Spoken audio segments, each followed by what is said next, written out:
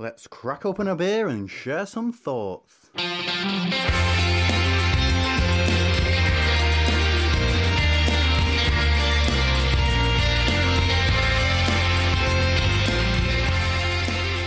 Welcome to Opinions, and we're back in your ears once again. We have beer in the glass and we are ready to go. But we're not alone, are we, Martin? We are joined by award-winning head brewer at Roosters, Ol Fozzard. Good evening. Welcome to the show, Ol. As Steve said, we have got the first beer in the glass. It is probably your flagship beer, Yankee. So let's dive in and then perhaps you can tell us a little bit about it all. So cheers. Cheers. Cheers. Yeah, okay. So Yankee, it's a good starting point really for this evening. It is a beer that is certainly has reached back to 94. We think 93. The Roosters was founded in 93. There is an award that we're aware that it won in 94. So that's how many? 27 years ago? Yeah. And so the founder of Roosters, Sean Franklin, this is his the beer that really sort of built Roosters, I think. It's been around for so many years and so sort of highly and widely regarded. Certainly as being one of the first sort of craft beers, or Roosters was certainly one of the first craft breweries. It's a single malt, single hop beer, and it's Golden Promise malt, and it's single hopped with Cascade from the Yakima Valley. And I believe Sean was in fact one of, if not the first person to bring the Cascade hop into the UK before any merchants or anything like that. He tasted Sierra Nevada's pale ale in the late 80s, I think it was. And he basically just sort of took him on a journey, literally, to the States and to Yakima, and yeah, he brought some Cascade back, or he had it brought in, and brewed Yankee with it, and it's still our biggest sort of volume that we brew per year. It's very much, certainly on cask, it's very much as it was.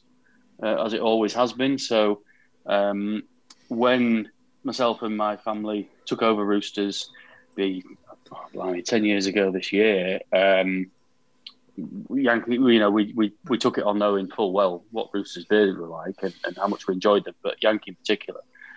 And it hasn't really changed a great deal, although there's this kind of, I suppose, a sort of misconception, if you like, where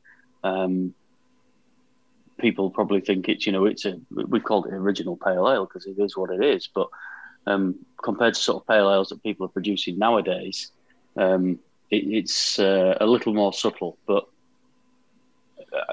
people who come to the beer for the first time probably expect a little bit more. But it's true to its roots. This is what it was tasting like 27 years ago, which was huge. It's huge. But people's palates have changed, and people's kind of expectations of hoppy beers have changed, but it's still such a lovely sessionable beer. I think that's an interesting point that you made there early on about obviously Sean was very much inspired by probably that first taste of Sierra Nevada Pale Ale and wanted to create, I suppose, his own version of it. And I actually think you can see the similarities in this beer to the Sierra Nevada Pale Ale. Yes, it uses the same hop, but certainly for me, and I know for a lot of people kind of hold the Sierra Nevada up as kind of the benchmark of the style.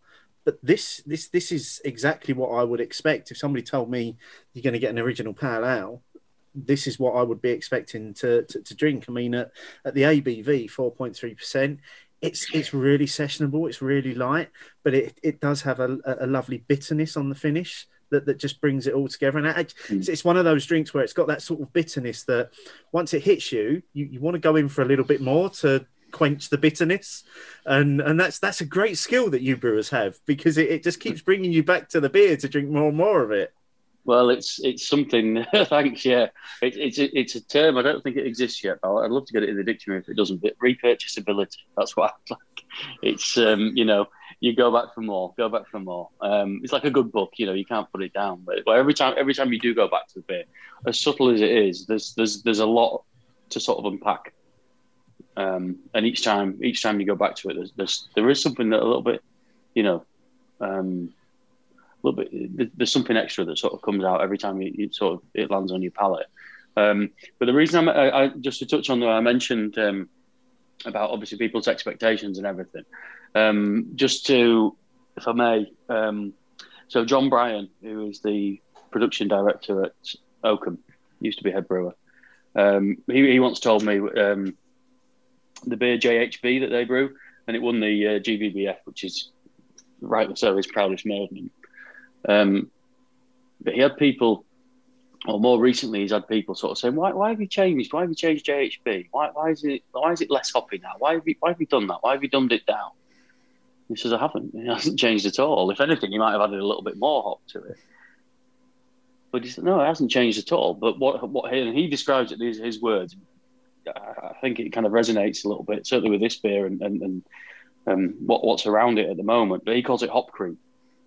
But just over the last sort of 5-10 years, people's palates have changed that much where they can tolerate much sort of more intense bitterness and dry hop and all these other flavours and aromas that come along. That the perception is that these beers, and I'm including Yankee in it, and I'm not talking it down, but the perception is that these beers have somehow, brewers have somehow sort of changed them or whatever, but we haven't. It's this beer is the same beer it has been for 27 years, but hop creep. There's the demand for more hop forward beers and people's palates and tolerances within that have just accelerated so much recently that it's I don't know. It's interesting, but it's still the biggest volume beer we make, and that's testament to what Sean created, and hopefully what we've continued. Yeah, and I think Steve's point about that, the Sierra Nevada Pale Ale, what Sean managed to do was take its component parts and make it into a cask beer as well, and a cask beer unlike most other cask beers that were around at the time as well. And I would say this definitely stands up still as a quality example of a pale ale, both on cask, and I presume you can get this on keg as well now. We do. When we started canning the beer, we initially bottled it actually, and then we bought our first canning line in 6 years ago. That's at that point we started kegging it as well. So the only difference really is for the can and keg beer, there's a little bit of dry hop going on in conditioning, which doesn't happen for the cask beer. And the reason for doing that is because we filter the beer. So we just kind of added a little bit of dry hop, knowing that we were going to take, we're invariably going to strip some flavour and aroma away. So we tried to just find that balance by sort of, it's almost like adding a bit, knowing that we're going to take it away again. Just so hopefully that the finished beer was still very sort of similar to the cask beer. So me and Steve, firstly, thank you very much for sending us the beers. And we both had a can of Yankee very recently. And I think Steve messaged me to say, you can really see the cask heritage in the beer, even when you're drinking it from the can. You can see the origins of it. And I think that sessionability and that wanting to just, you might think about drinking some other beers, but like you say, you'll repurchase because it goes down so well. That dry hit, you need to refresh it again and again. Yeah, I think superb, this beer. Thank you. Yeah, I think the plan is to touch on my background a little bit more, but it's probably a good point to just mention. So my previous employer, the head brewer I worked for, he was ex-Webster's out of Halifax. The big brewery, and he'd worked some time at Bass. But in terms of when you've got a product like this, which is, at one point it was kind of 60% of what we brew. I couldn't tell you the percentage now. It's probably dropped because we've got beers like Babyface Assassin now coming along, which eats up a lot of volume as well. But Gordon, who I used to work for, really drilled into this sort of, when you've got a pale ale that is all year round, and we've got our own wet strain of yeast, that we rely on, so when you're saying sort of cask beer personified in a can, I think a lot of that comes from the yeast that we use. And it's our own house strain, which, if you trace its roots back, I think it came from Thwaites. Back in the early 90s, it derived from Thwaites. Thwaites is wet strain. So there's a very traditional sort of history there for you. But Gordon, when I worked for Gordon, he said, certainly for cask beer, pale ale, or for any beer really, but when it's something that's brewed all year round, and it's not just a seasonal beer that you're relying on packet yeast and you can move on to the next one. He just said, I want the guy in the pub, the guy what goes into the pub, orders a pint of, in this case, Yankee, and he goes and sits down, takes 20 minutes to drink his pint, goes back and orders another pint. Little does he know that he's just had the last pint out of the last cask. The landlord's changed the cask over, put the new one, clean the line, put the new fresh cask on, and he's just had the first pint out of the second cask. And they could be two different batches of beer, but the same beer. He said, the guy partying with his £3.50 or whatever it might be. I don't know what it is down where you are, but, £3.50 for his pint. He should not know that they are two different casks, let alone two different brews. It's consistency. And when you've got, that's what we do. I've drilled it into the guys at work, our team there. It's so important to keep that consistency going, because you're asking for people to part with their money, to drink the beer, but then also people at work then buy into why we're doing what we're doing. I think 90% of what we do in the brewery is cleaning. Let's not dress it up as anything else. But yeah, it's so important for that. But I think Sean just hit on something amazing. And he was under the radar for so many years. I think you mentioned there that Roosters are often cited as being the first craft brewery that existed in the UK, and that's going back to, what was it, 94 when Sean Franklin started it? 93 when it was properly established, but 94 was when certainly Yankee started to get traction. Yeah. So tell us a little bit about the history of Roosters, going back to when Sean first started it, and then sort of like, almost bringing us up to date, because obviously he sold it to your family. There's some history in there. I mean, I'll let you do the talking rather than telling you all about your life. You might regret that. But so Sean's background going back to the 60s, I think, late 60s, early 70s, he was in winemaking, and he studied in Bordeaux. I think, by his own admission, he failed winemaker just because he didn't pass the exams or anything. It doesn't mean he was no good. But he came back to the UK and just the most incredible palate of anybody I've ever met. But he, in the early 80s, I think, he started to see properties and flavor, with flavor and aroma that you'd associate with grapes. He started to recognise those in hops, which was accelerated when he tried Sierra Nevada Pale Ale. But so he started to sort of brew early 80s, I believe. He had Franklin's Brewery, which, funnily enough, is where I live now, or where I grew up, actually. I'm still in the same, although I've been and gone out of Harrogate, but come back. But where I'm living now, it's about a 15-minute walk from my house. It was an outbuilding of a Sam Smith's pub down the road. And he set up Franklin's Brewery there. And he really started to play around with, towards the end of the 80s, sort of play around with hops and things like that. What he did, because to sort of subsidise the work, he was actually a taxi driver at the same time as Franklin's Brewery, and he used to combine delivering the beer with his taxi runs. Sensible. He'd put a cask of beer in the boot and then go do his run and sort of combine if he was going to wherever near that pub or whatever. But then after the sort of beer orders announcement in the early 90s, which I don't know a great deal of, if I'm honest with you, he sort of refocused again, had another go, and founded Roosters. And like I say, they kind of had this epiphany moment with Sierra Nevada Pale Ale, and it just drove him on, and he started to produce these weird and wonderful. They probably were back then to sort of to Yorkshire palate, down the pub, but it was cask only. But he started to make these amazing beers.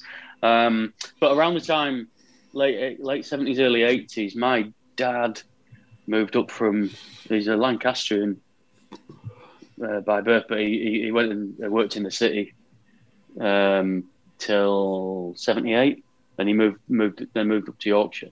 And he was a camera member since day one, and he got to know Sean in the early 80s. Yeah, my dad had a few. He had eventually ended up opening a few pubs. Not a few pubs as sort of hobbies, if you like, and traded with Sean. Bought a lot of Sean's beers and showcased Sean's beers. And by the end of the 90s, my dad left his sort of main job and founded a small pub company that grew to sort of 15 pubs, across sort of North and West Yorkshire. But constantly trading with Sean and buying Sean's beers. And I worked in the pubs, and so did Tom, my twin. We used to drink the beers often and really, really enjoyed them. So we were all sort of fully aware of Roosters and loved it. It was great. And then when I left school, so Tom and I are twins, we went to different schools, which is a completely different matter. But Tom went off to university and got a degree in media. And I left knowing I didn't want to go to university. For a little while, I had sort of aspirations to be a PE teacher or something like that. But just didn't want to go to university and do that kind of thing. But through Dad, we always had this kind of affinity to beer. And so I went down the job centre one day because my mum was sort of, well, if you can't pay, she started charging me rent. If you can't pay your rent, then I'll tot up, you'll get a bill eventually. So go get a job. And I went down the job centre, and there was a job in the local brewery, Daleside, in Harrogate. And so I got an interview and went down there. I didn't tell my dad anything about it. Went down there and got the job at Daleside. And yeah, just was lucky enough to sort of get thrown into production and had 4.5 really good years there. And at the same time, I was working in a pub in town, which was one of my dad's, the Old Bell. So I was able to try the handful beers on the bar, and to be fair, landlord, just fell in love with that beer. But yeah, there was a lot of exciting beers went through the hand pumps. Roosters certainly one of them, but Durham at the time were making some cracking pale ales. Goose Eye, these kind of beers, breweries. And then what actually happened is, I think it was about 2003. I sent Sean a letter just on the off chance that there might be a job going at Roosters, because I thought, well, I might as well, I was thought I'd sort of expand my experiences a little bit. And I wrote to Sean saying, have you got any jobs going? And he sent me this letter back saying, no, sorry, but if you'd like to meet for a drink, I'll gladly talk to you and just, get to know you and see what's what. So I met him for a pint one night. Or actually, it was really, really nice. What sort of surprised me, but it's really, really nice. It's something I do now. I met him for a pint. He had 2 halves, but 2 different beers, and he was just tasting them against each other, which was really, really, really memorable. But continually sort of just teaching himself and testing the market and seeing what was out there, and so I went for a pint with Sean, and he basically said, "Look, sorry, there's no jobs going, but why not don't stop looking further afield, or don't, never stop questioning or sort of trying to challenge yourself. So from that point, I left and I joined a brewery called Copper Dragon, who just started up in Skipton, 25 miles from here. And I got a job over there as production brewer. But was still very much a massive fan of Roosters. And there were some pubs in town when I moved over to Skipton that still stocked Roosters, and I was able to go and try the beers and everything like that. So that's more about me than Roosters. But yeah, Sean was still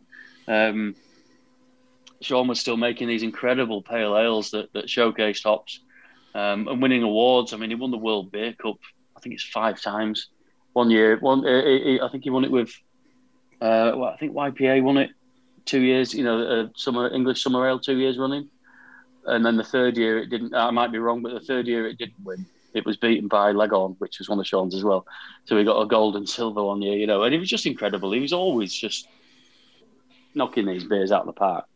And then so I worked over in Skipton for best part of 7 years there, I think. And around that time, unbeknown to me, my dad was looking at selling the pubs. My brother had got a job as an editor for an industry magazine. And it was, they were in that first recession hit, he was kind of like last in, first out.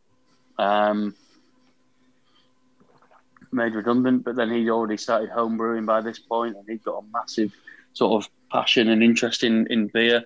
Babyface Assassin started in his bathroom in Leeds. It was one of his home brews. And yeah, around that time, my dad approached us and said, do you want to start a brewery up?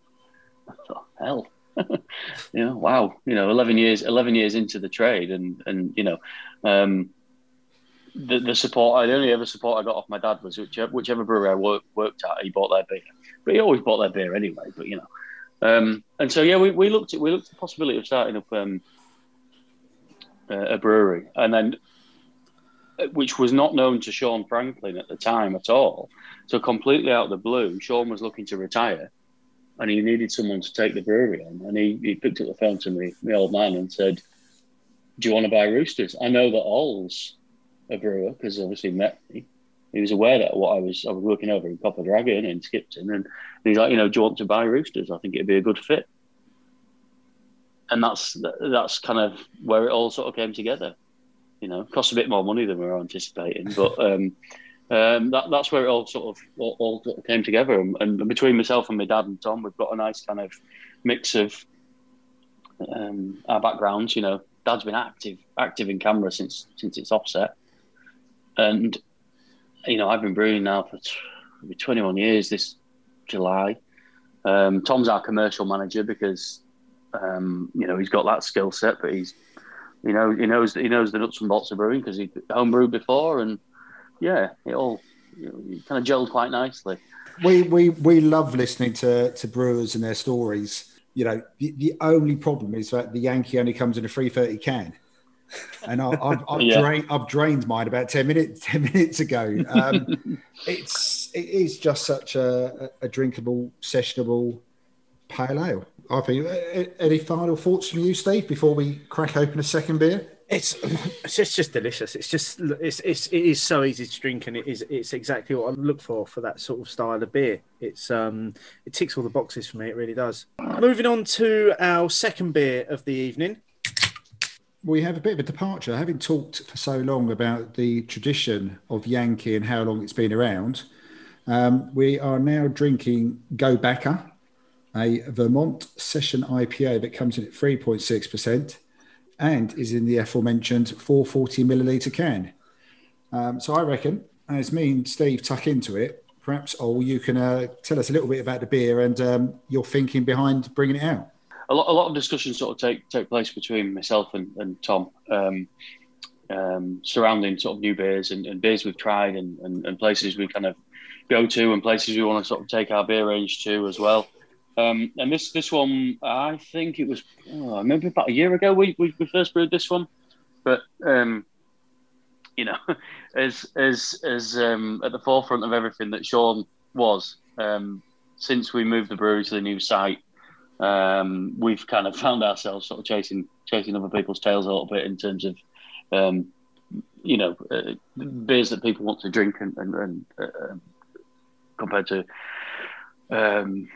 some of the beers we make, I suppose. But so we were completely aware of the sort of craze for hazy IPAs and East Coast, and we brewed session IPAs before. So we just thought we'd do a Vermont session IPA and go for it. And it's using a Vermont yeast strain, obviously. The beer itself is a combination of. There's not a great deal of wheat or oats in the beer. The yeast itself is very sort of fruity. The IBUs have been kept extremely low, but we just really tried to turn up the dry hopping, or the end of boil edition hops as well, and the dry hopping, just to sort of create a really not too bitter, sort of nice, smooth on the palate beer. Steve, what's your first verdict on the beer? It's really light. It's very soft in terms of the mouthfeel. There's some really kind of light sort of stone fruits going on in there, and it just finishes really, really easy. There's a slight dryness, and I'm picking up a little bit of an earthiness on the finish as well. But it just all comes together into what is a very, very easy drinking 3.6% session IPA. Yeah, I not too much to add to that. I mean, I noticed a couple of things on the can. You've got the calories on the can, which not everyone does, and apparently this is practically a health drink for me and Steve on a Monday night. 126 calories. But yeah, I mean that Steve sort of described it, but it's also gluten free. This beer, isn't it? Is this your first gluten free? That's right. Beer? Yeah. So all our beers, apart from obviously where we're adding lactose or something similar, for a few years now, all our beers have been vegan friendly. And then this one, this is the first one. I think we might be trying the second one later. That is part of our new sort of core range that are gluten free. So this one, we wanted to do a gluten-free beer for a while, and we chose this one. The first time we brewed it, it wasn't gluten-free, but we chose this one because of where it sits within ABV and where it sits within the sort of style and the kind of demand for that kind of style at the moment. So we just wanted to kind of make it as accessible to as many people as possible. So yeah, this is the first gluten-free beer we produced. If this had been my first exposure, or this kind of beer was the first exposure to a Vermont style of East Coast beer, I may have been able to grow into it a bit more gradually, rather than the really fruit heavy and literally heavy beer with the higher ABV, because this is just a superbly sessionable beer. And, I can imagine coming back from a bike ride in the spring or summer, but after that, this would be a fantastic beer to have after a bike ride, wouldn't it? Yeah, just really refreshing. It would absolutely hit the spot. Why we enjoy this, let's talk some more about the what seems to be the integration of your family's life and Sean's development of the brewery and Roosters, and obviously the inevitable point at which you mentioned that your dad entered into talks with Sean to take over the business. Now you've owned it for about 10 years now, is it that you've it'll be well, I've been there since May 2011 and we took over end of November that year. Yeah. So end of November this year, we'll have owned it for 10. So in those 10 years, coming into an established business as new owners, obviously you would have wanted to have, I guess, put your own stamp on things, but while continuing the nod to the tradition and to what Sean had already established. What was it like coming in at the beginning? And how have you seen the business essentially grow over those 10 years? I didn't know at the time, but I wasn't really ready for what I was going to learn from Sean. And I worked with Sean for 7 months, and I learned more in those 7 months than I had in the previous 11 years. Incredible, just incredible. What incredible person to very humble to sort of work alongside Sean. From flavour, and he talk about drinking beers and the palate and everything like that. But a little bit more about the why we do things, which I learned from Gordon as well. But so Dale side, it was kind of like the how we do things, and then it was later on in my career, it was kind of the how we do things. So it was nice to marry those two things together. And then once Sean departed, and we took over, I then sort of married the two things together: the consistency and approach, and that I knew we had a quality product. We were making a quality product. It was just keeping it consistent. Because I hope Sean doesn't mind me saying, but Sean was his own biggest critic, and he would change things from brew to brew. But he'd taste the beers, and he would taste things that no one else could taste. But his palate was so refined that he'd find something he didn't like and he'd change it. Whereas you and me and Joe Bloggs and that wouldn't have necessarily recognised that. So I was just keen to, once we hit on something that we, as a family and as a business, that we said, right, this is the quality we're after. It was then, my main thing then was like, right, that quality has to be consistent. And so I sort of imparted a lot of what I learned from Gordon into that. And still do so. But yeah, it's just maintaining quality and consistency. And like I touched on at the very beginning, the consumer should not be able to tell the difference between batch to batch, whether it's can, keg, cask, whatever. You're selling them a product at the end of the day. They're investing in what you're doing. So for me, it's just so important that, and the big boys do it. Big boys do it all the time, constantly. The beers, but we can all conjure up a when I say big boy, something will come to your mind, Steve, and yours, mine, and all that. But the consistency, you might disagree with the the flavour profile of the beers, but the quality, the consistency is there to their level of their what they deem to be their quality. It's consistent, and so I try and impart that into, even though we're much smaller than these big boys, I just still try and impart that into what we do day to day, week to week, and especially having our own strain of yeast. It's imperative that we look after it. In parts, there's a massive part of DNA, of the yeast DNA in our beers. So we've got to be, everybody's got to be singing from the same hymn sheet, and a lot of it does come down to the fact that it's cleaning. Brewers essentially, we don't make the beer; the yeast makes the beer. We go in and make sure that the yeast's happy. We make sure that environment for the yeast is the same as it was last week. It will be next week. For the yeast to make the beer. Granted, we've got to. The ingredients are, they've got to be of the best quality that you can get. And then it's how you use them. Not how much of them you put in necessarily, but it's how you use them. For some people, the word consistency doesn't get enough credence. Consistency, as you say, let's say Budweiser, for example. I might not like the beer, but it's going to be exactly the same beer every time I have it, wherever I have it. So they are the best brewers in the world. They might, some people might think they sold the soul or whatever, but criticize the brand or criticize the marketing team or whatever it is. But the people who are making the beer, they have got as much passion in making that beer as I have in making ours, and the next guy is making his. Don't doubt that. But so for me, consistency is massive, especially when you're asking people to part with a hard-earned money. It shouldn't be a game of roulette.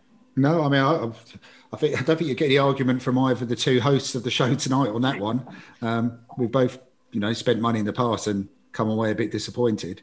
But moving the brewery forward after you took it over, and obviously you've married up your skills, the stuff you learned from Sean. But if I remember correctly, you were also one of the very early adopters of cans, weren't you, in this country? Yeah, that's right. The conversation first came from my dad. Like I say, very active camera member. he recognised what was coming down the track. He's very, very astute in that kind of way. But yeah, he recognised. He posed the question to both Tom and myself and said, we'd flirted a little bit with bottling our beers off site. And he kind of said, "Well, I think cans are going to be the next big thing. What do you reckon?" And we were sort of like, "Yeah," but yeah, he sort of said to us, it was middle of 2014. He and I went down to London and had a trip down to London, and we went round to Camden Brewery, as it was back under the arches back then, and then we went over to there was Beavertown and Four Pure, and I can't remember which one we went to. But we went and looked at the machines that they had. They were by the same manufacturer, and they were fully automated, big, nice big kits. And we met one of the engineers / reps from that company in London, and he showed us around these two canning lines, and we committed to go with them. It was more one of their entry level, much more manual kind of canning machines. But we committed to that, and we commissioned it in December 14. And we were the first small craft independent brewery outside of London to do that. From memory, we were 7 months ahead of Magic Rock. But and it was the best decision. Looking back, it was the best decision at the right time. We kind of had the crest of a wave for 6 months because no one else was. There was us, Camden, Four Pure, and Beavertown. Who the three of those were all independent at the time, and we rode the crest of the wave. We were not prepared for the level of interest and the level of sales that we got, and we grew the brewery massively. Yeah, we noticed when Magic Rock started canning, we noticed a dent in our sales, and then others came along. Other breweries sort of started canning at the same time, and a lot of mobile canning companies, saw the light and they were quick off the mark. But yeah, we had a little blip sort of October, November, and we thought, all right, that's it, that's over then. But no, it continued, and we grew, and in making that decision and taking the decision at that moment, it really is the sort of cornerstone to why we have ended up moving site and to bigger premises and and a bigger brew house. And so I can't take credit for that one. That was my old man. That. So you say you've moved to a bigger site now, and you've also now got taproom on site, which must have been great to have been able to get your beer to the local community as fresh as possible. Sean founded the brewery in Harrogate, and then back in 2001. He moved premises to a neighbouring town called Knaresborough. So he moved about 5 miles as the crow flies. And from 2001 up until 2019, the brewery was in Knaresborough. And then we brought the brewery back to Harrogate in 2019. Was that an important move for you to make at that time? Was to bring it back to Harrogate, or was it simply just a case of that's where the best site was that you found? Yeah, it was the best site. It turned out to it was the best site logistically, but also the sort of space. It was slightly bigger than we anticipated taking, but when we weighed up the pros and cons, certainly location wise, it was ideal. But we did before that. We actually sort of cast our net a little bit further afield and thought, so long as the water supply is still the same as Knaresborough, Harrogate and Knaresborough fed on more often than not fed on the same water supply. So that was important. As long as it's the same water supply. So we didn't rule anything out. We looked at premises in Knaresborough. We looked at one or two, just outside Harrogate. And then we found this one, which is located on the York to Leeds branch line, on the train line. And there's a train stop route. Yeah, a fast walk. Be about 5 minutes away from the brewery. We knew we wanted to open up a tap room. The one we've ended up with is far bigger than we thought we'd have, but it's actually proved to be a good size because before the pandemic, or even in between the the first lockdown and that pretend second lockdown we had. We still did a great amount of trade, and there was a lot of footfall. Okay, we noticed there's a lot of the local businesses were closed, so we didn't really see the sort of 5 p.m. Friday rush. But what we did see is that those people were coming back with their families, and it was quite nice. So yeah, we got the right site at the right time. Like I say, it was a little bit bigger. Probably still is a little bit too big for us, but hopefully we can grow into it. But yeah, it just came along at the right time. And the move, we did the move. We went out to tender to a few companies for the brew house and everything, but we chose to stick with a manufacturer we'd used previously, who built all our fermenters and conditioning tanks and everything. So I designed it. Took my drawings down there to him and said, can you build this? And he got his red marker pen out. It was like having your homework marked in front of you. It was terrible, right, this guy. So I was like, can you build this? This is what I want. And he kind of said, what have you done that for? Why is that there? Why is that there? Anyway, it was great. It was really, really nice. It was built, the whole brew house was built in Burton-on-Trent. In fact, we've got 2 brew houses. We've got a 30 barrel and a 10 barrel. But certainly the 30 barrel, that was very much... they built what I wanted, based on my previous experiences and everything. So we took that decision to do that, and then the install, I oversaw it, which was a lot more challenging than I thought it would be. Took up a lot more time. It ate into my mental health quite a lot, but we got the job done in the end. I mean, the chimney stack out of the 30 barrel, out of the kettle, it goes up and it's right angled straight out of the building. Well, I was on the cherry picker locating that, and on the outside of the building I was on the cherry picker putting the chimney stack on with the engineer. Not one for heights either, but there was a lot of swearing went on there, and so I was very much hands on with the install. Rather than just sitting back and letting the team do it, there was me, and invariably, most times, there was just one guy, a fabricator who's worked for us previously as well, a local guy. So we wanted to, reward him with the contract, and but it had me a lot more involved than I anticipated. And but when you sit back and look at it, you think, do you know what? Yeah, excellent. Every single vessel that's in the brew house, I located. I was on the forklift. So I was.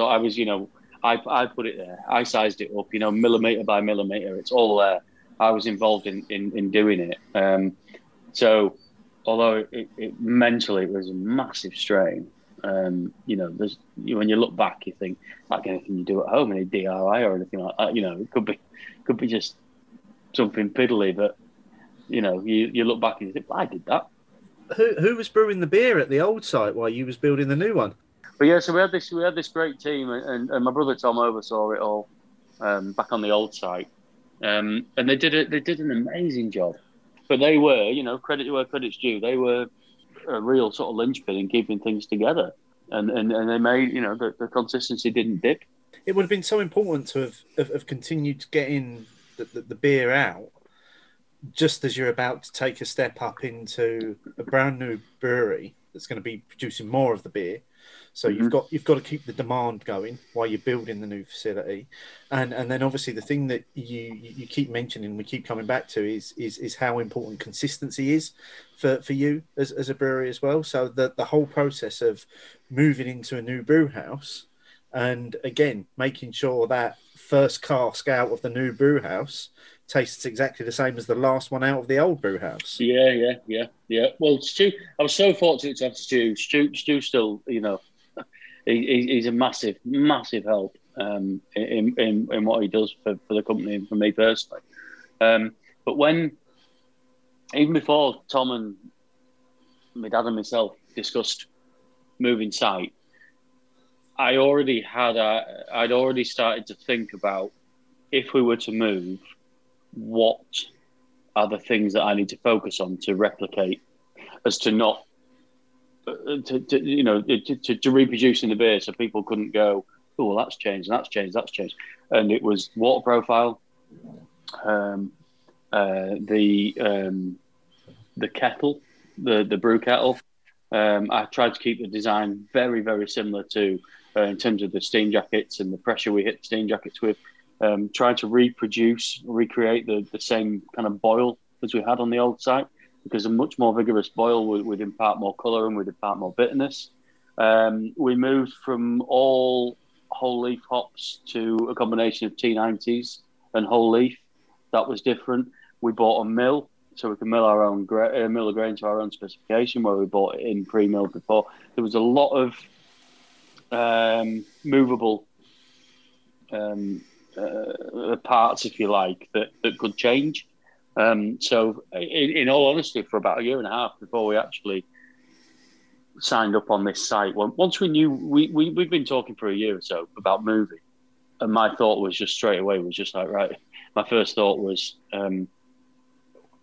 how the hell do I make sure that no one sees a difference? And one thing we didn't do. We did not tell people. We didn't make a big song and dance about this is the first brew on the new site and this is the last brew on the old site, because if to do that, we'd have given people something to look for.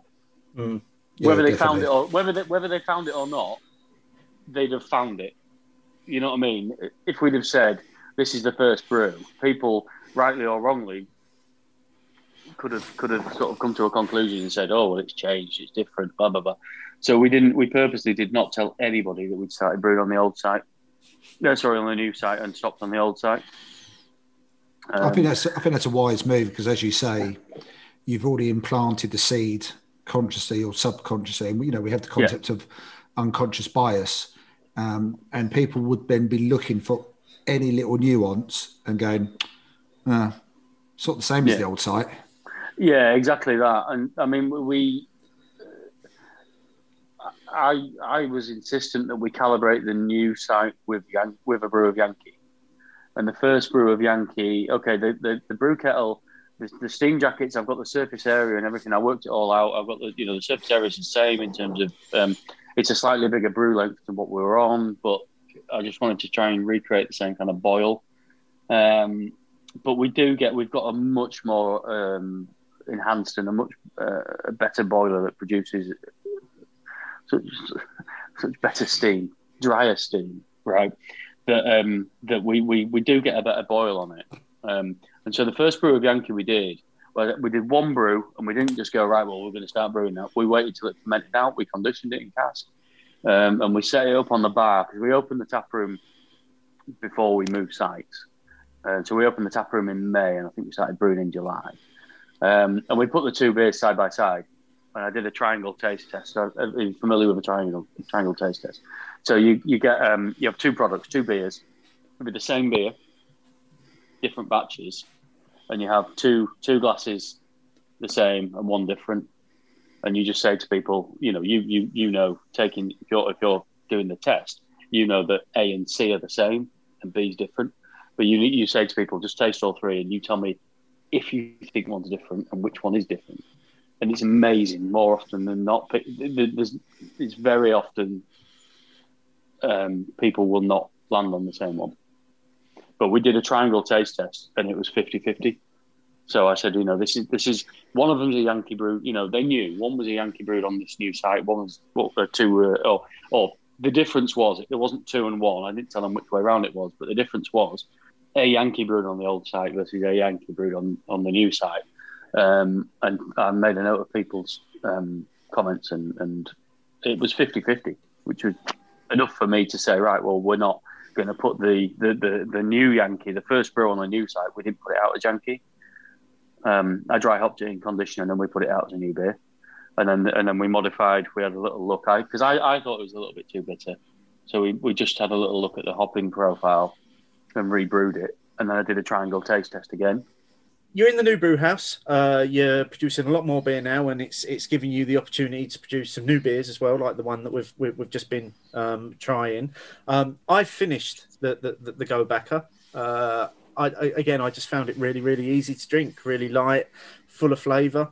Yeah, it's the wrong time of year for it, but I've still really enjoyed it. So yeah, no, it's nice to try a Vermont style beer that I thoroughly rave about, to be honest. And you say this is now part of your core range? Yeah, Go Backer. We sort of we didn't revamp. We just added. We added a few beers. So we added Go Backer to the core range. We added. We do it's one of Stu's beers. It's a fantastic beer. We do a pineapple and grapefruit IPA called Roots Rock Reggae, which is a Bob Marley song named after that.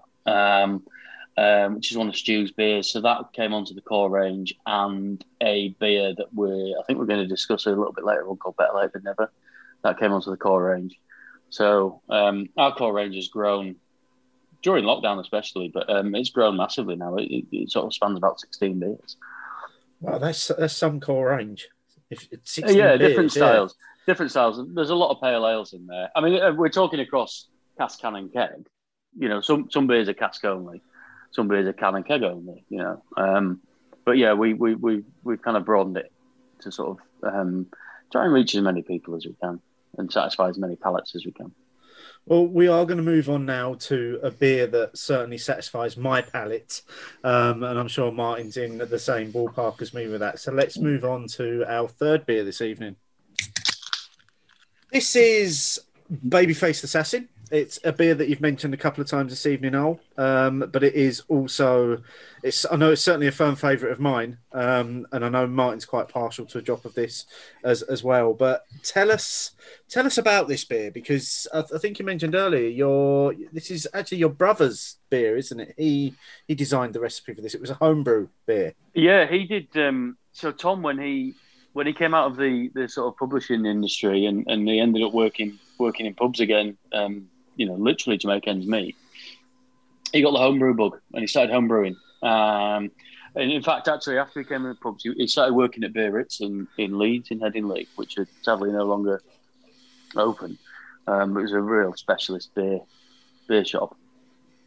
And Tom was working there and he started homebrewing. And he hit upon the idea to do like a really sort of Citra heavy IPA, you know, all dumped into the end of boil, and he ended up getting the hops from Summer Wine Brewery, who again are sadly no longer with us, but they bailed Tom out. He put sort of an SOS out on Twitter back in the day, and he managed to get like 500 grams of Citra from them, and so without Summer Wine Brewery, this beer wouldn't exist. But he brewed this beer and he put it into bottles. He brewed it in his bathroom, bottled it and put it out, you know, to sort of local homebrewers and people who were interested on Twitter. We're talking 2010, I think. And yeah, it just got traction and people loved it. And so then when we took Roosters on, inevitably after a while, the sort of local homebrewers were like, "Well, when are you going to do Baby stuff? When are you going to do Baby?" We're like, "All right, do you know what? Never." And then we kind of said, "Do you know what? We've got like a little 60-litre trial kit that we bought with the brewery. So go on, then we'll do one." And we did a little bottling run. People like absolutely loved it. It was a clone of Tom's recipe. And then we did it again. There was the International Beer Bloggers Conference was in Leeds, 2012, I think it was. And we attended that, and we had to do like a round robin thing where you introduce yourselves, the brewery, and take a beer that you think people might like. So we took a cask and a hand pump of Babyface that we brewed on the trial kit, and we took it around all these beer bloggers, and God, it was so well received. We were like, "Oh, okay, right, fair enough, yeah, people like it." So then we kind of went, "All right, well, do you know what? Let's brew a one-off 20-barrel brew." So we've gone from bathroom to 60 litres, brewed twice, once bottled, once canned, once casked. I'm sorry. And then it was like, "Do you know what? Let's just do the 20-barrel brew, and we'll get it done. And then we can say we've done it and we've satisfied people's needs." And all. So Tom handed the recipe over to me, and I changed it slightly because if we'd have upscaled from the bathroom brew to a 20-barrel brew, we'd have been bankrupt in about 6 months, right? The amount of hops that went in it. I mean, Citra's such a bully of a hop, you know, in a beer, but we'd have been bankrupt. So Tom gave the recipe to me, so I kind of tweaked it and sort of made sure it was viable from production point of view and also from an accounting point of view. I changed things around. I added a little bit of Munich malt to the grist just to sort of beef the grist up a little bit. The mouthfeel just had a bit more of a malty backbone to it. And yeah, we brewed it as a 20 barrel length beer under our Outlaw project guise. And people loved it. And we're like, oh, right, okay. And about 6 months later, we just took the decision. We're like, do you know what? Let's just put it as core range. And it was cask only to begin with. And then we bottled a little bit of it. We started to go into the 330s in bottle. And then when we bought the canning line, we did it, bottled now and again. And we bought the canning line, we were like, right, it's going to be one of the core range beers. So alongside Yankee. And another beer that we don't brew anymore called Fort Smith. Babyface Assassin, Yankee and Fort Smith were the first 3 that we canned. And Yankee and Babyface Assassin just got traction. And Babyface Assassin still gets traction. And it's great. 10 years ago, it was in a bathroom in Leeds, and now it's like, okay. we were reluctant to brew it as a 60-litre thing. And now it's like, but it's a great beer. It's a great beer. And it's nice. It's something that's quite nice that Tom and I can both kind of not claim as our, it's a joint thing. It's really, really nice. Tom did it, he hit upon a cracking beer. And I'm just sort of nice that I've been able to help it along its way. But mostly, the credit goes to Tom. For me, it's one of a handful of beers in the UK that I think I've actually tried it across all formats, including the bottled version of it. And again, it comes down to what you've said so often. It's so consistent across every format that you try this on. And as I say, I think it's one of there's only a few beers in the UK that I think if you had it, no matter what dispense method you had it on, you could instantly tell what the beer was, and you could instantly be able to say, you know what, it's as good on cask as it is on keg, as it is in the bottle, as it is in the can, and this is right up there for me.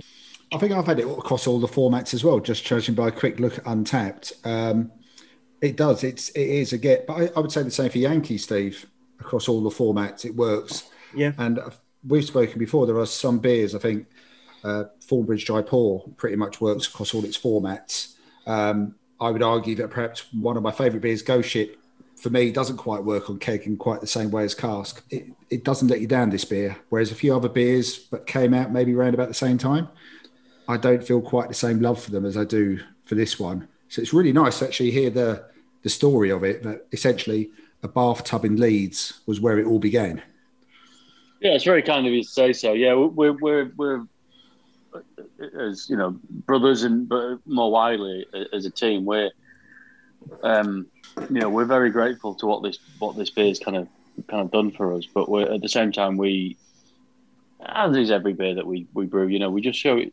It's just about it's the respect for the customer. It's the respect for the person who's worked hard all day to then part with their money. For me, it's just respect to give to make sure that they're getting the same experience over and over again. To be anywhere in the country, and all being well, you see the beer on a hand pump or in a fridge, or on keg, that you know what it's going to taste like. That's so important for me. Is that, but the last question I'd ask myself is, would I be happy to receive that? Putting a pint on the bar top, would I be happy with that? And if the answer was no, I'd go again and make sure that the customer gets the best. And that's just so important to me. I think as a team and as a brewery, Babyface really sort of, probably more so than Yankee, the consistency of it is, it's something to be proud of.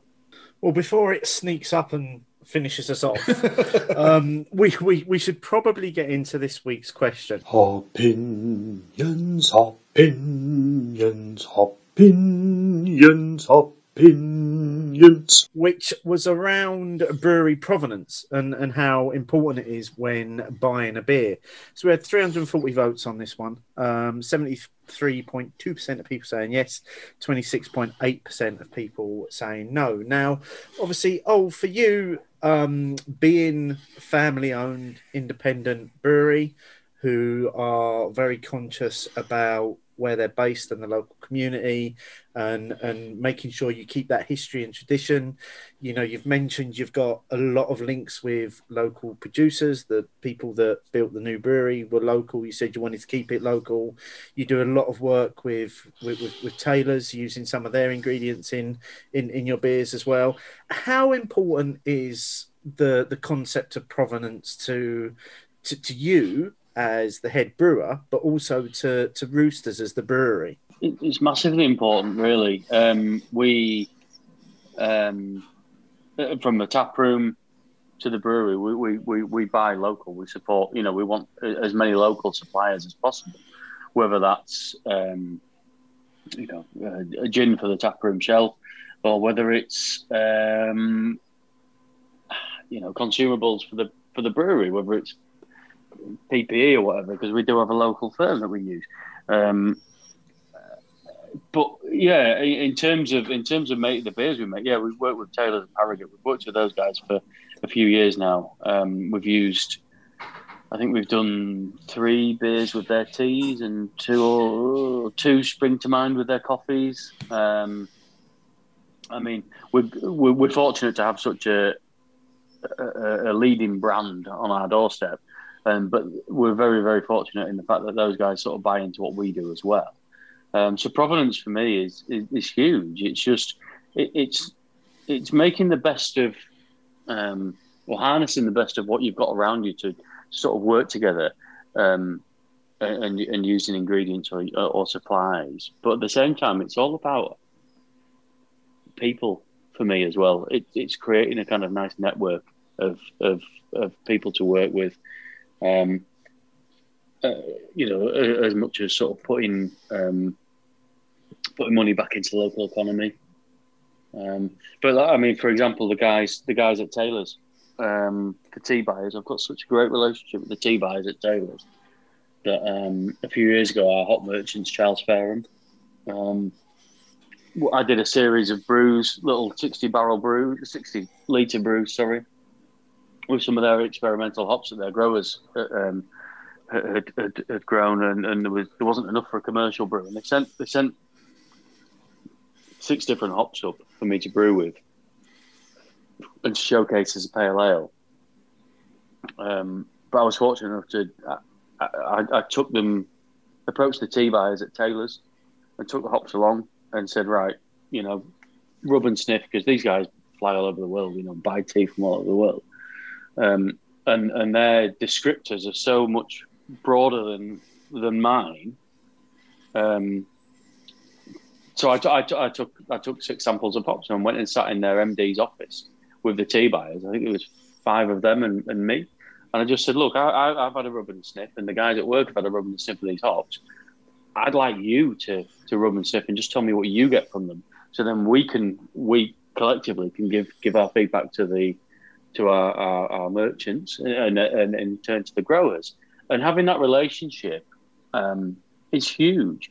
But yeah, in terms of provenance, absolutely. I mean, you go to Cornwall or you go to the Lake District, they're very kind of 2 sort of insular sort of places where you go there, you want to experience the Lake District, you want to experience Cornwall, you want to experience what's made there and what's made from what's grown there, and all of that. I'm absolutely behind that completely. It's great. The one thing I will say is, as much as I'm a fan of that, and I do, you go to local places, and it doesn't have to be in this country, travel abroad and you try the local sort of dish or the local drink. Absolutely, you try it, and you pay for it, and you invest in that sort of economy. And the one thing I will say that it's not a quality stamp. When you see locally produced, I'm like, right, okay, I'll try that, and you're putting money back into the local economy, and you're helping sustain people's livelihoods and everything. But one thing I'm clear on is when I'm doing that, it doesn't mean it's not a quality stamp. Look, Cameron's Low Ale, absolutely on board with that. It's great. That this beer has been produced within 25 miles and the pub are supporting the local brewery and the local economy and all that. Absolutely right. It says local ale. Do you know what? I'll try that because I know that I'm putting money back into the local economy and everything. I may not like the beer that comes out the pump, but I've at least I've offered the gestures there, put the money back into the local economy. Yeah, it's not a quality stamp. Let's take a look at what some of the listeners have fed back. So first of all, from Catsuel, Katrinas, it's important to me to know what I'm buying.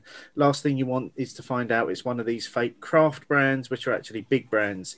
It's also important to me to support local businesses, whether that's the makers or the shops that sell it. This is not just about supporting the local economy, but also about being aware of how environmentally damaging shipping beer across the world can be. I can't completely avoid that due to ingredients such as hops and where they are grown, but it's a small step I can take. From Sean O'Reilly at Uncrulia, my favourite pubs locally always support local breweries, so drinking local is easy for me usually. When I'm ordering online, I generally prefer to buy from breweries that I have connections with. They might not be local to me, but I know that I'm part of their communities. And then from Steve at Beer Nouveau, absolutely. For me, it's not just about where it's brewed. I want that information so I know who I'm supporting.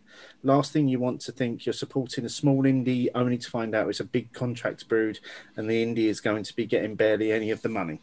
From Owen Walsh, 100%. I wouldn't say it beats quality as the primary determinant, but buying local is still hugely important for me when I think about what I drink. Belgium is home to the world's largest brewer and experienced firsthand what globalisation does to a local beer scene. Beer is still so much more than what's in the bottle or can. Culture, the people behind it, the environmental footprint, localism, price. I'll still try stuff from abroad. After all, Belgium's still hugely late to new trends, but the split's probably about 80-20 local versus non-local. James at Gammon Baron. Supporting the smaller local breweries is more important than ever during these lockdowns. I want to try and make sure that when we come out the other side, they are still here. Plus, I'm a proud tyke, so it always tastes better from Yorkshire. Fact. And lastly, 4P at Longhead 23. Yes and no. Provenance doesn't necessarily mean that the product is of any quality, and new breweries can also make excellent beer. However, I do like a good provenance story, and it will inspire me to buy their beers. So I didn't vote. Sorry. A range of views there coming down on both sides of the fence, and some people echoing what Ol was saying about not necessarily that it's a stamp of quality. Martin, where do you sit on this one? I think I'm sort of probably not that far off the last comment I just read out, to be honest. I'd love to have as much, if we're talking purely about beer, I'd love to just do local, whether it be the shops that sell it or the breweries producing it. And I am a bit luckier now than maybe I was 4 or 5 years ago, as there are a couple of breweries not that far from me, but I do appreciate their beers. But the point that Ol made earlier, unfortunately, it doesn't always mean a stamp of quality. And ultimately, if I'm going to part with my money, my desire might be local, but I do want the quality product at the end of the day once I've spent my hard-earned cash. So it's definitely in the middle. But I think what James said about the supporting smaller local breweries, I mean, I've definitely been diving in a bit on Leon C recently, being only 3 miles away from me, and being able to get the free local delivery, only having to spend a small amount is excellent. And I know that a lot of places have been doing that for their local areas. If you can get local and quality, it's almost like the best of both worlds for me, but it just doesn't always land that way. What's your view, Steve? It's not dissimilar from you at all, mate. Wherever possible, I'd like to be able to support local. I'm not quite so blessed with having a number of quality breweries around me. I've got Bishop Nick just down the road who do make some really, really good traditional ales. And that's about it until we start going out a little bit further. Yeah, I think at the moment it's been about finding ways of supporting local. And again, I think somebody said it, whether that be not necessarily just from the brewery, but whether it's you're supporting your local independent shop who are stocking beers from all over the country, but you're choosing to spend your money in that shop because you want to support them because essentially you want that shop to still be there in 6 months' time. So yeah, not vastly dissimilar from what you were saying. I'll always try when you go somewhere new, you try something local because you know that you're sort of putting into the economy, you're keeping people in jobs and things like that. But occasionally there's once bitten, twice shy.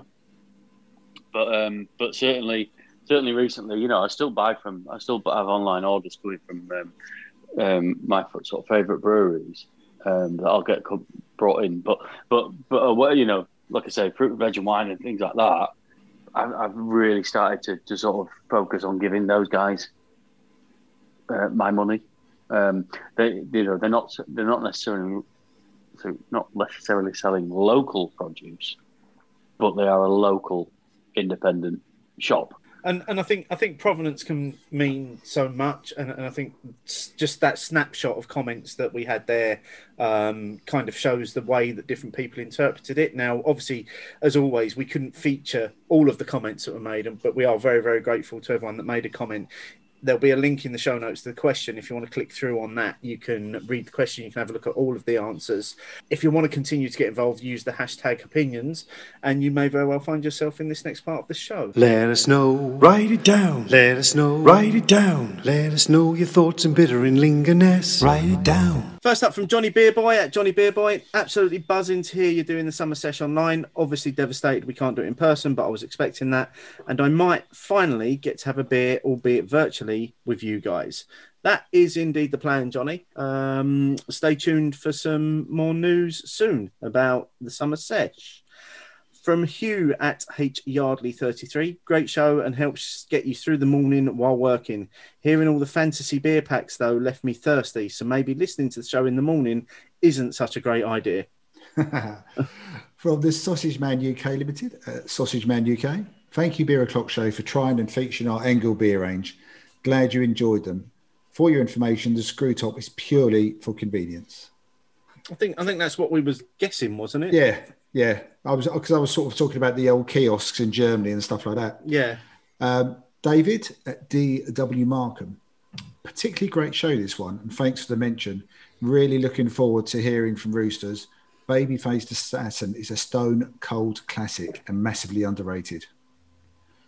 And from Mark Johnson, having never been to America, I didn't expect to make Martin jealous. But Port Brewing Hop 15 was in Beermoth shop in Manchester in 2014. Imported in a 660ml bottle. It wasn't cheap, but I treated myself. I was going through a breakup and needed some pain healing. It was phenomenal, worthy of any fantasy six-pack. In fact, I'm glad to have had the memory of the beer. Thank you. Hope you get to try it one day. From Richard Taylor at Rich Taylor 1608, really enjoyed the Fantasy Six Pack and hearing people's memories and choices. Screw tops are a no. Anchor's new branding is a no. Summer Sesh is a yes. Banana flavours in Dunkles is a yes. And finally, multiple tweets from Miles is a definite yes. Looking forward to the next show.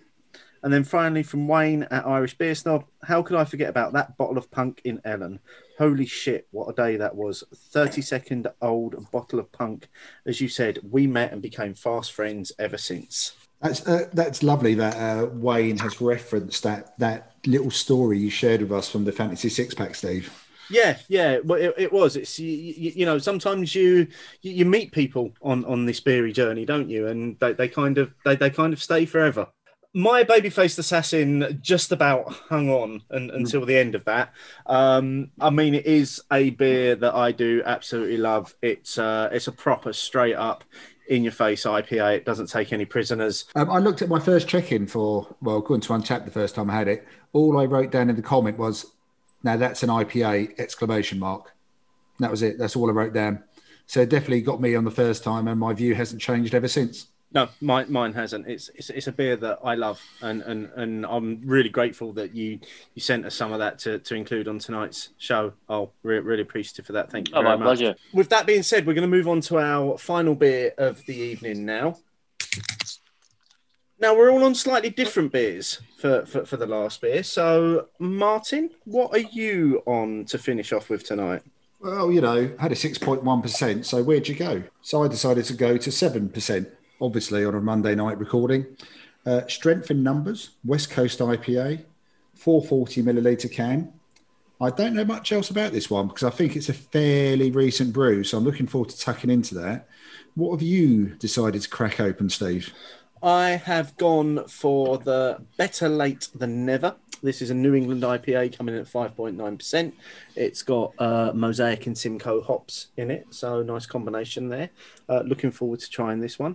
Oh, you're on something different as well, aren't you? Yeah, I've opened up a relatively new beer for us. We launched in the new year called 1,000 Yard Stare.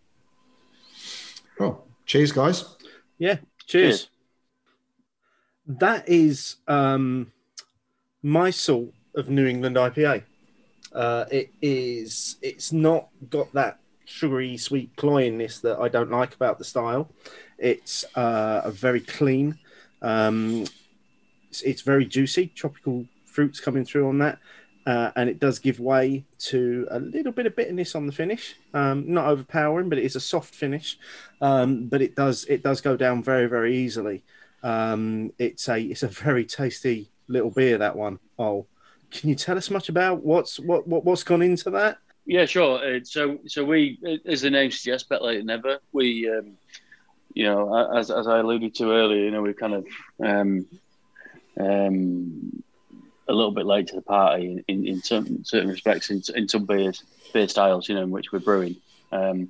Partly because of the massive undertaking of the move. So yeah, we've done a little. We tried to do a little series of New England IPAs. That the name alludes to the fact that, look, yeah, all right, we're not gonna move in stones or anything like that. Look, we're late to the party, but it doesn't mean that we're not going to approach it. The names are a bit silly, but we're not going to approach this style with any sort of silliness. We're just keen to every single beer we brew, every single new beer, every single core range beer that we brew, we're very serious about. And so this one, Affledolce's Vaulted, was the second of the 3 New England IPAs that we've done. And we're so keen with it that it's kind of found its way onto our core range. Although that's not to say that there won't be others coming along. But yeah, we used a New England strain. The focus was very much on fermentation dry hop compared to late kettle hot side. It was very much what happens on the cold side. But yeah, again, just not not necessarily creating something that was too heavy on the eye and on the palate and on your stomach. I've tried quite a few sort of New England IPAs and been disappointed. You could line up 7 different beers from 7 different breweries and do a blind tasting. And personally, I couldn't tell you where one started and one ended, from one to the other. It's not to say they're not good, but there was just very little between them. So we just thought, I just wanted to have it a little lighter on the eye, on the palate, and on the gut. Yeah, and it certainly works. It's well documented that this isn't my preferred style of beer, and I think that's some of the things you've said there are potentially some of the reasons why I'm not a massive fan of the style. I do think they can be a little bit cloying, sometimes a little bit too sweet, a little bit too heavy, too juicy, almost not beery enough. But I think this walks the tightrope perfectly between it's got all those characteristics, but it's still got a nice beery characteristic about it as well, and it is very, very easy to drink. Now, well, that's very kind of you to say so. Thank you. You're welcome. The flip side of that, obviously, is that Martin is on the other side of the country. He's on the other coast. You are tucking into a West Coast there, aren't you, mate? Yes, and it is rather nice. It's got a nice bitter finish to it. Not quite as hard hitting, perhaps, as Baby-Faced Assassin. It doesn't sort of creep up in the same way. It's there pretty much there all the way through. It's piney, resinous, maybe getting a bit of hint of, I don't know, orange marmalade is probably the best descriptor I can come up with. Is there anything? So this is definitely one of your new brews as well. Is there anything you can tell us about this one? Yeah, so this one, so 7%. and it's a West Coast IPA. Both my brother Tom and I have travelled to the West Coast separately a few times over the last few years. I go over on business. I go over for Hop Harvest and taste these incredible West Coast IPAs, but they're clean. They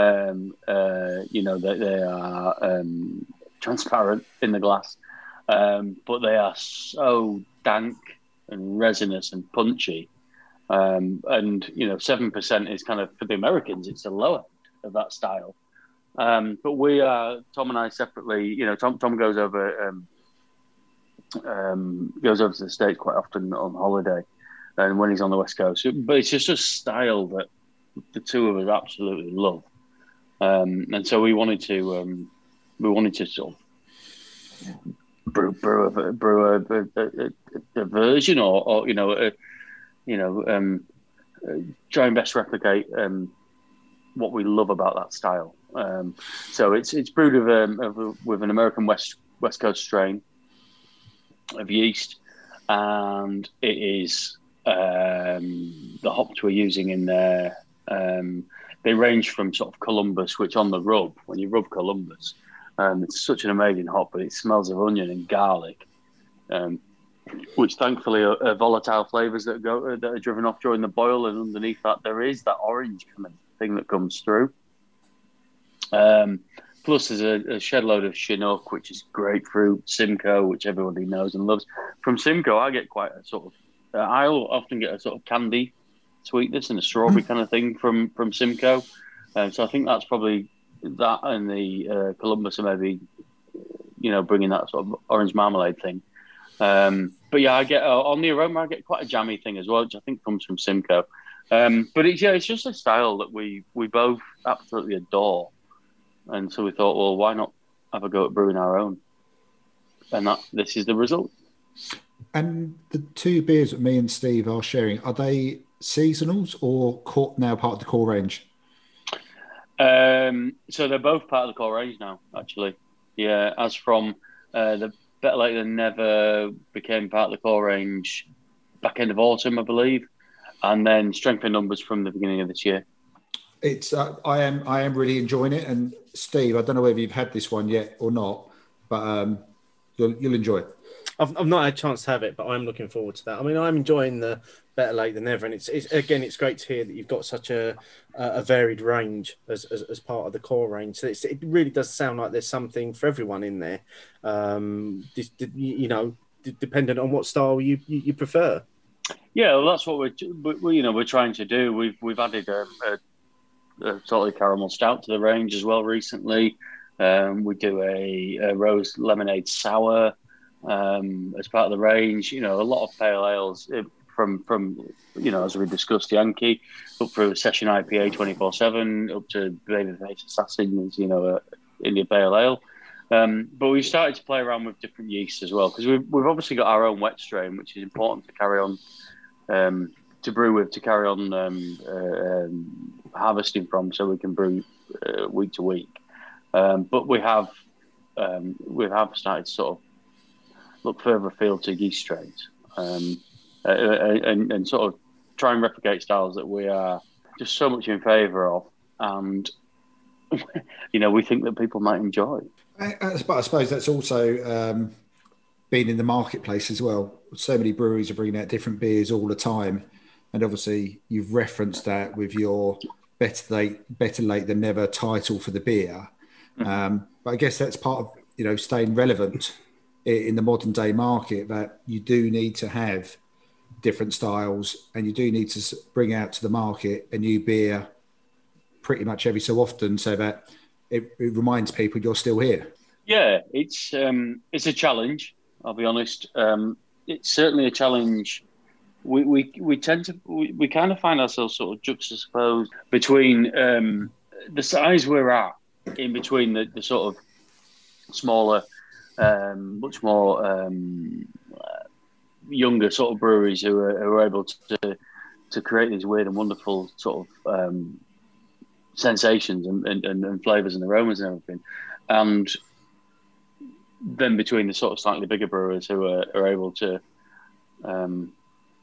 lock down huge contracts and knock out their sort of core range beers, we're sort of sandwiched between the two at the moment.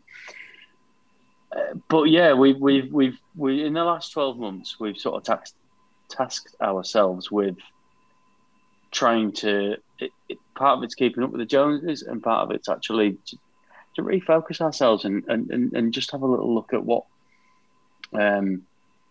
whether it's something new that we can do and bring to the table, or whether it's something that we feel that we without disrespecting anybody else, but something that a style that's already out there that's favourable that we maybe think that we can improve, or certainly put out a decent representation of, And obviously, we can't really go too far without mentioning that over the last 12 months, while you've been challenging yourself, the word challenge would spring to mind. Running the brewery during a global pandemic and through what is now our third lockdown, how has that been for you, both as a someone involved on the brewing and production still, but also,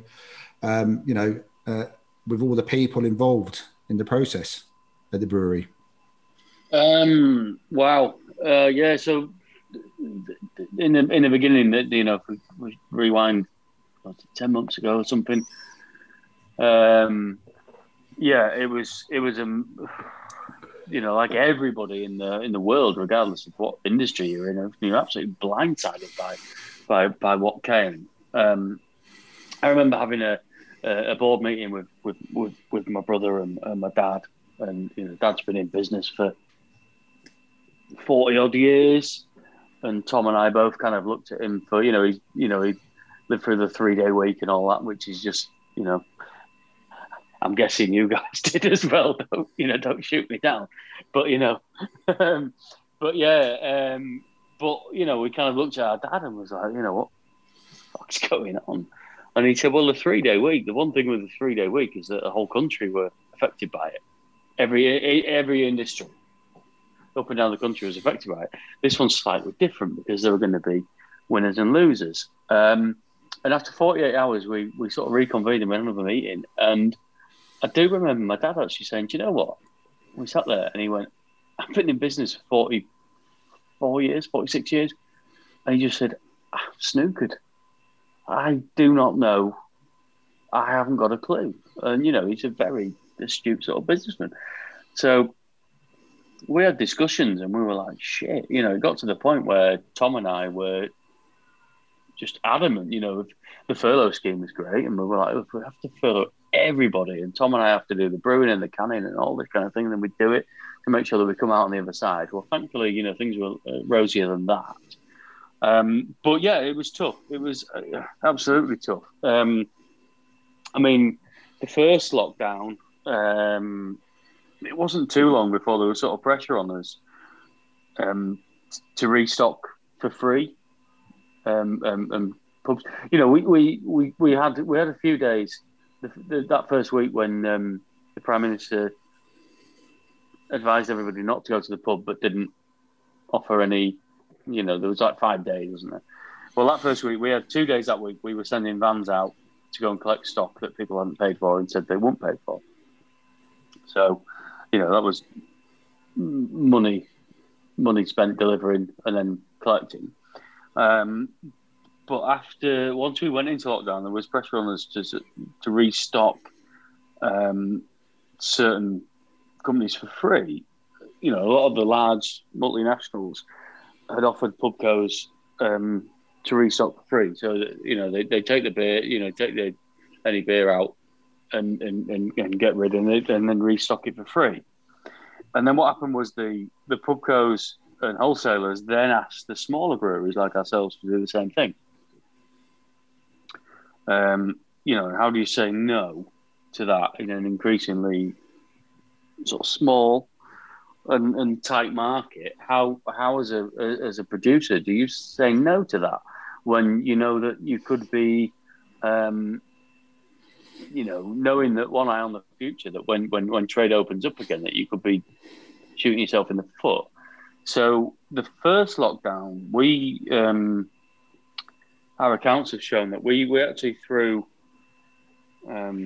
Forgetting the labour cost involved and the fuel and all that kind of thing of going picking beer up from wholesalers and pubs and everything.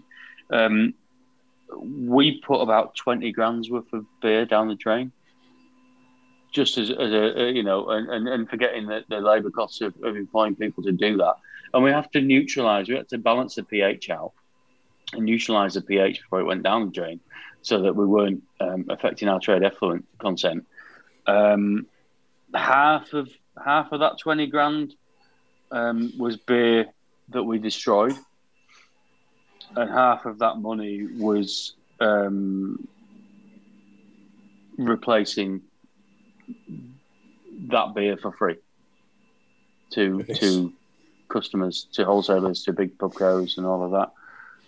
So that was just summer. That was just lockdown 1.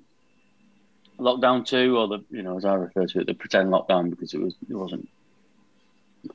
It was neither here nor there as far as I'm concerned.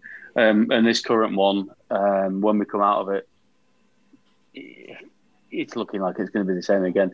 There is, this time around, there's very little, replacing stock for free, but there's a hell of a lot of stock going down the drain, and it's cask.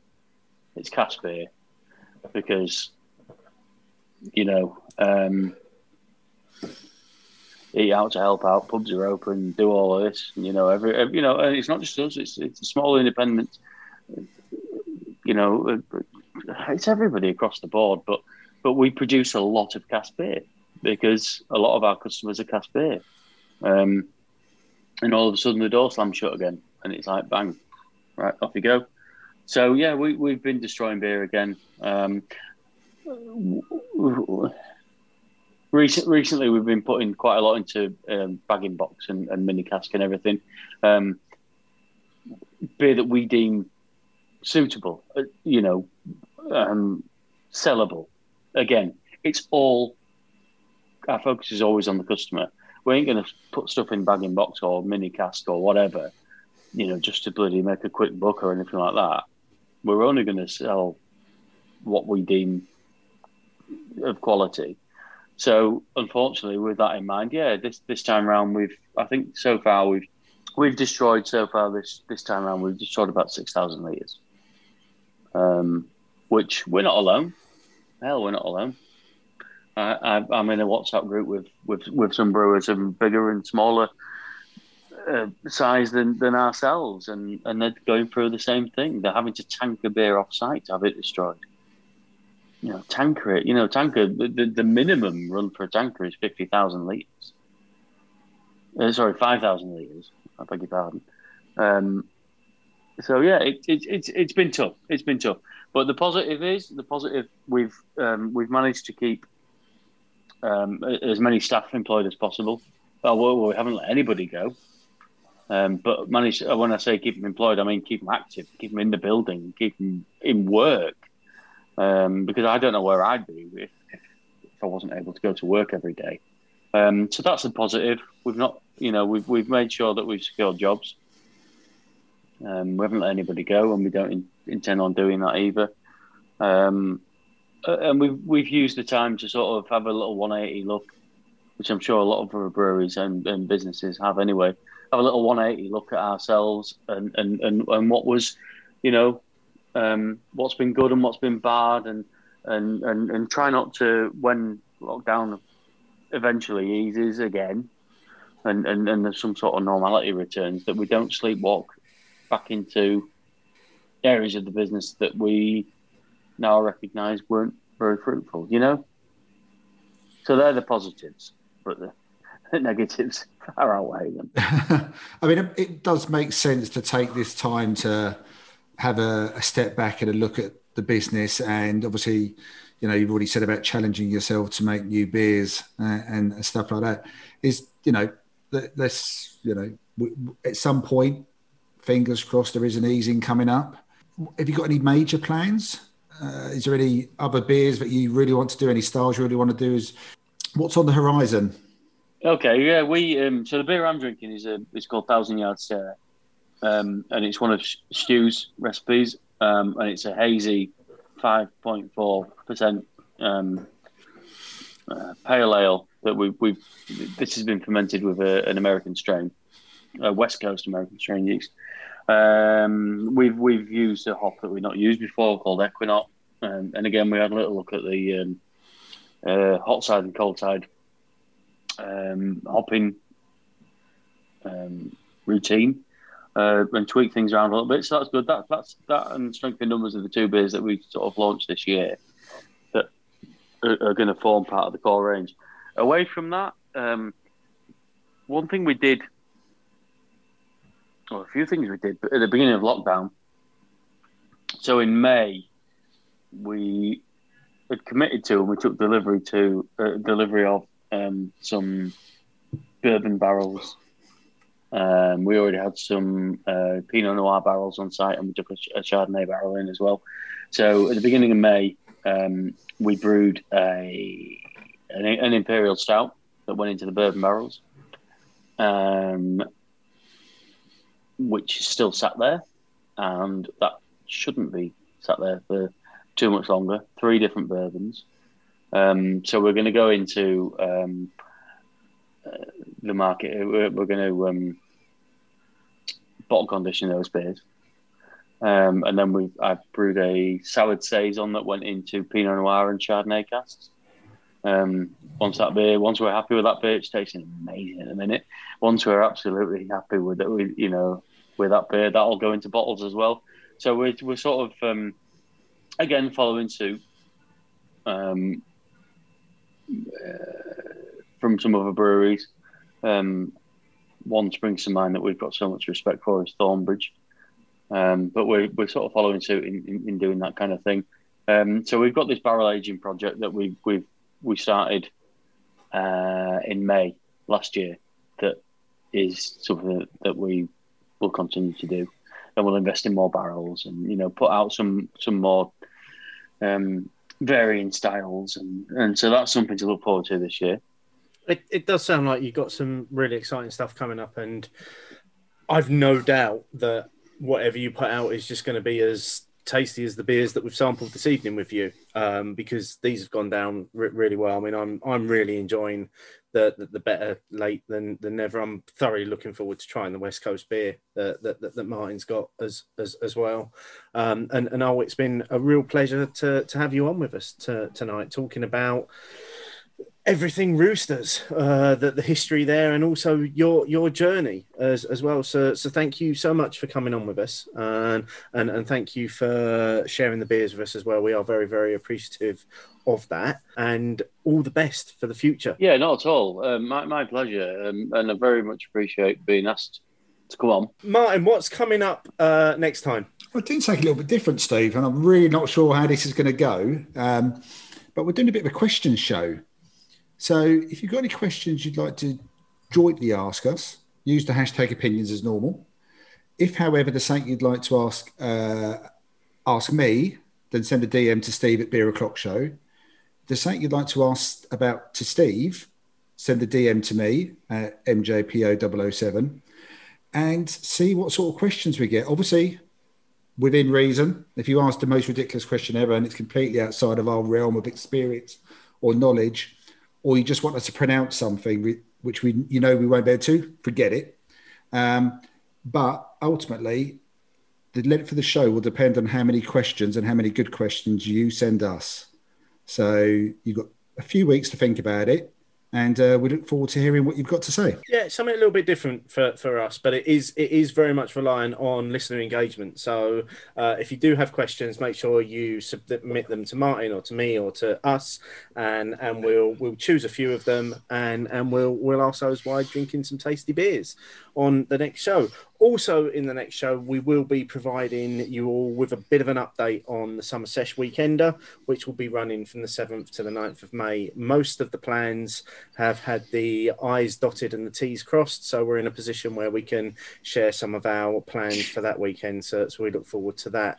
All that's left to be said, really, is once again, I'll thank you for joining us. Keep in touch, use the hashtag opinions, and we will be chatting to you again in a fortnight. Cheers. Cheers. Cheers, guys.